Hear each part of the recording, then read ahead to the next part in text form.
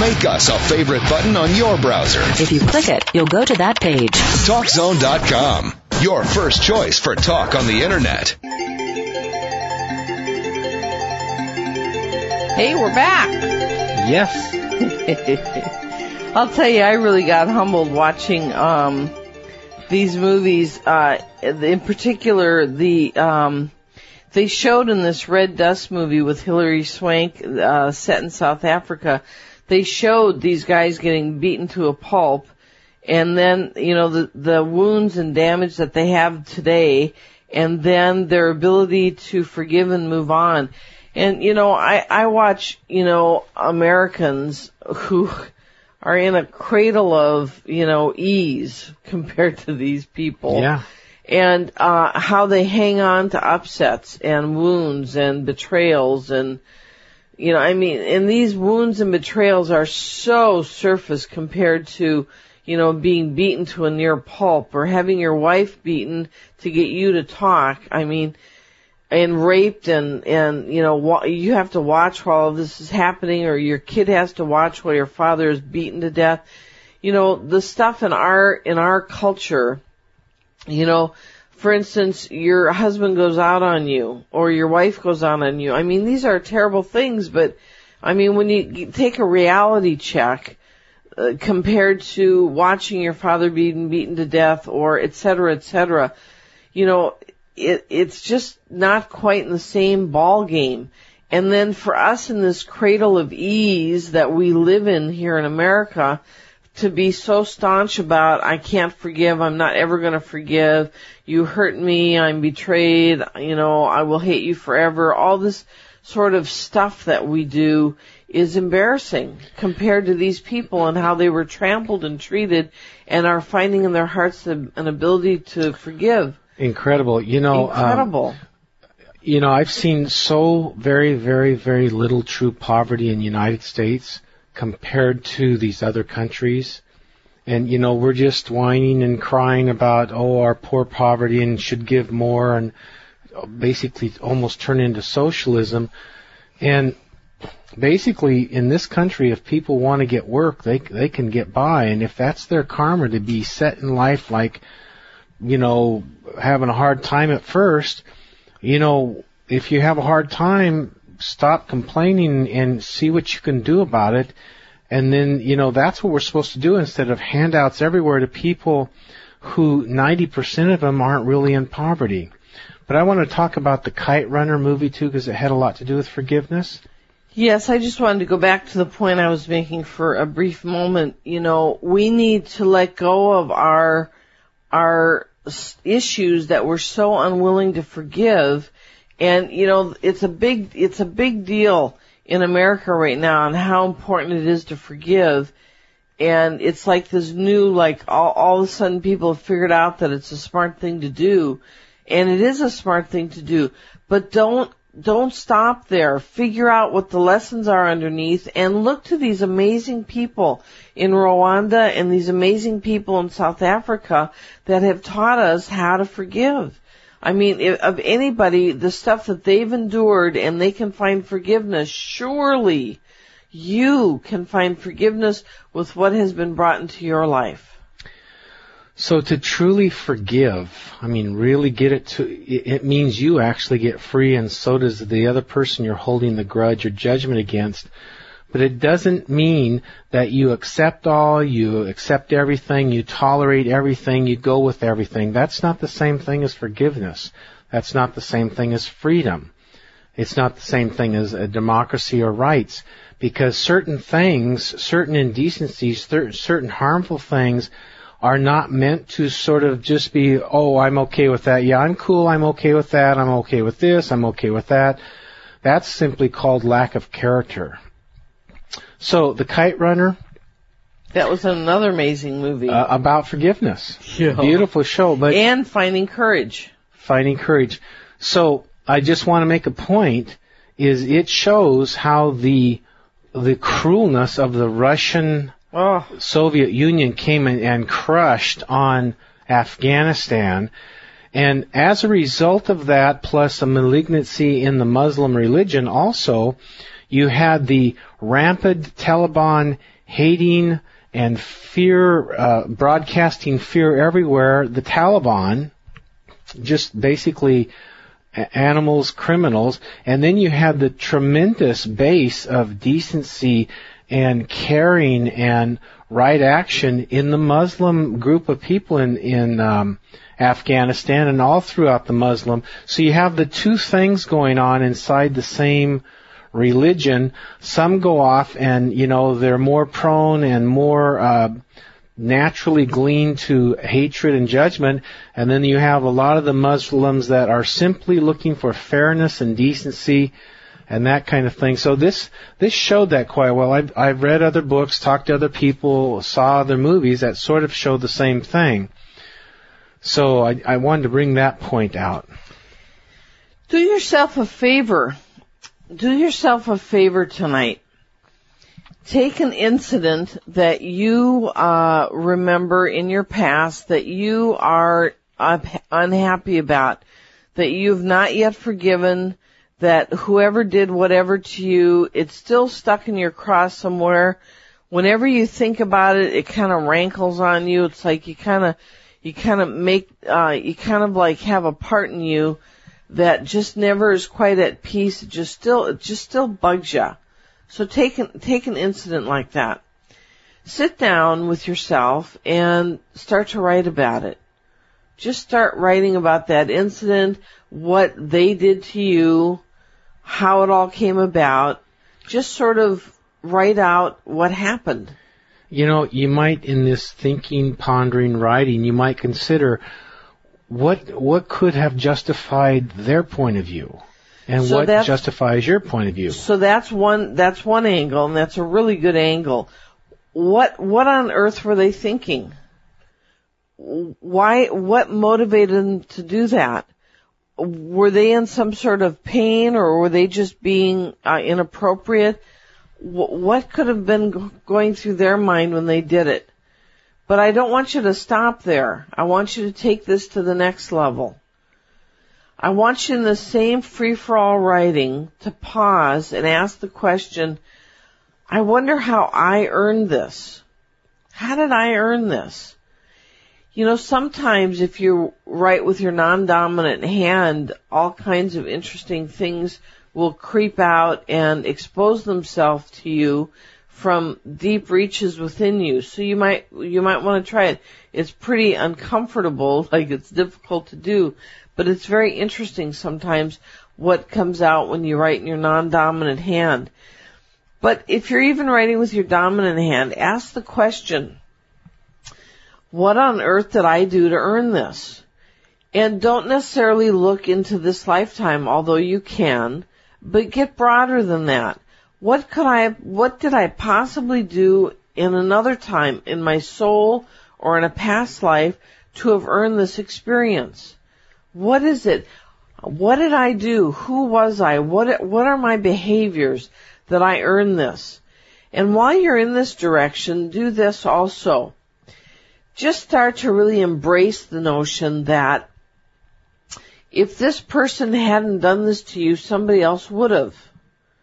Because you were slated for this experience. You were slated for it because of whatever your lessons are. People confuse karma and what it is all the time, but if you switch lessons for karma, you will begin to understand it better. And if you can go, why did I have this lesson?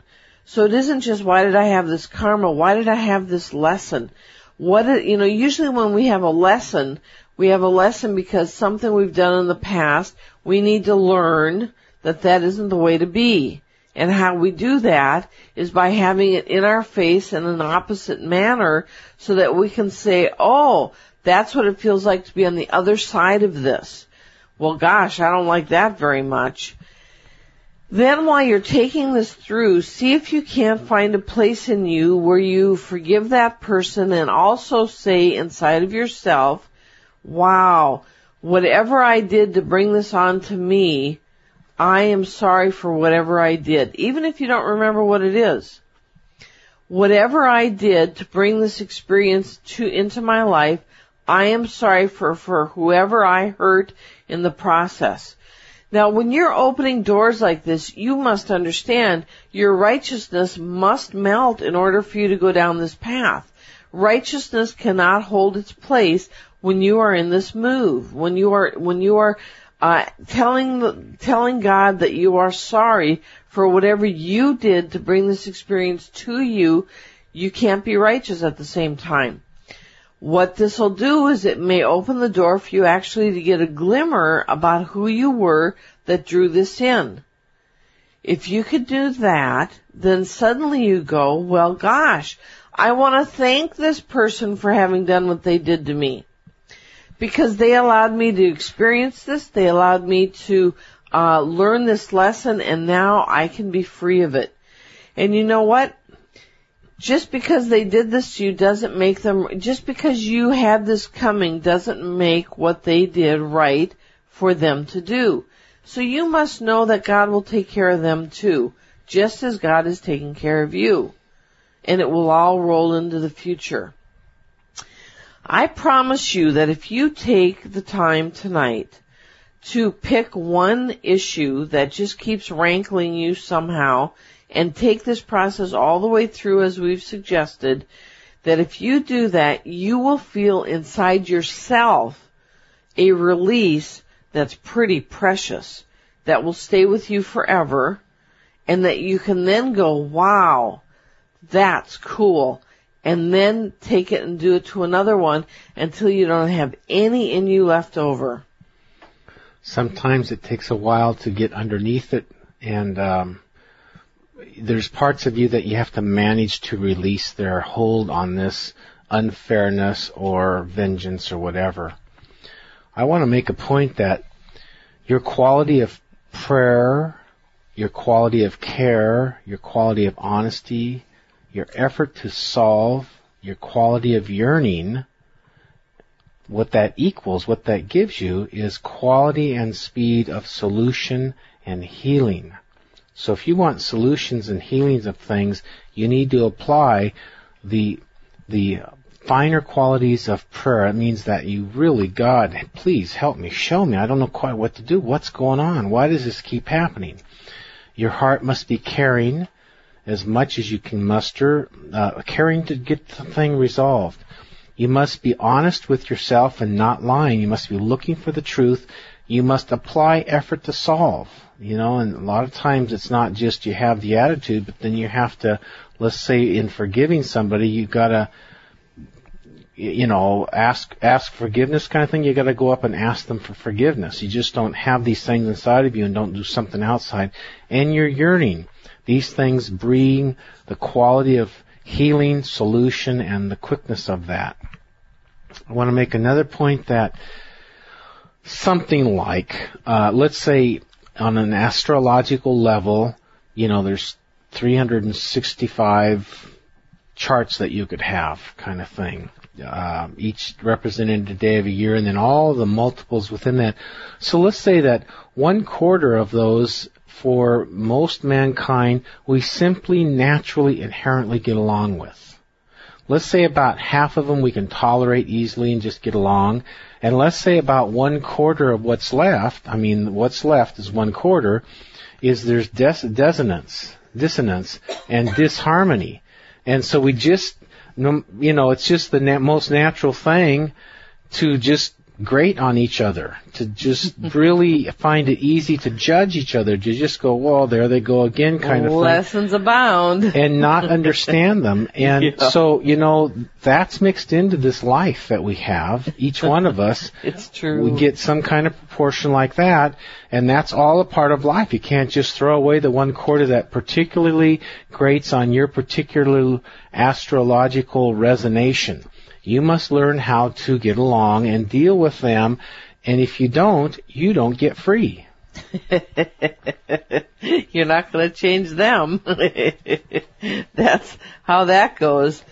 It's really something, what's happened in Rwanda. Rwanda had the huge genocide massacres. It was just awful. And they did similar to South Africa. What they did is they had the people that had done, and this was blacks on blacks killing one another because they were, one sect versus another sect, and they just did horrible killings of one another. But after they decided to forgive, and they did. These people just stood up and said, I will forgive and move on. It's amazing what forgiveness has done for their country. Today, Rwanda is an African success story. It is one of the fastest economic growth rates in the region and one of the lowest crime rates and the lowest rate of HIV/AIDS, and about 1/3 of Rwanda's cabinet are female ministers and 48% of parliamentarians are women, the highest anywhere in the world according to the United Nations. The country is clean because of a mandatory policy that sees even government ministers participate in cleanup once a month. Plastic bags are banned. So that means everyone's got to be humble. That's right. The international business community praises Rwanda's good governance in the absence of official corruption or graft. Is that amazing? Yeah, it's wonderful. So what a turnaround. Yes. That is the power of forgiveness, opening their hearts, reuniting as a group, and going forward as an aligned group. What an example to the world. What an example. Yes. Rick Warren was one of the people that went over to one of those countries and helped it turn around. Yes. The power-driven...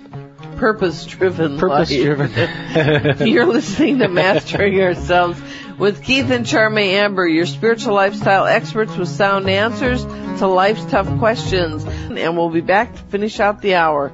Mastering Ourselves co-host Keith Amber provides daily insights sent directly to your email inbox 365 days a year.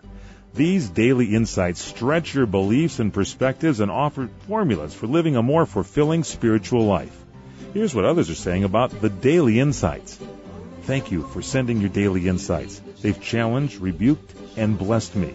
And living in pursuit of wisdom and righteousness is a challenge these days. Many thanks for your wisdom and rightness in this and all of your daily insights. Now, you too can receive these daily insights in your inbox for 90 days absolutely free. Check it out at www.masteringourselves.com.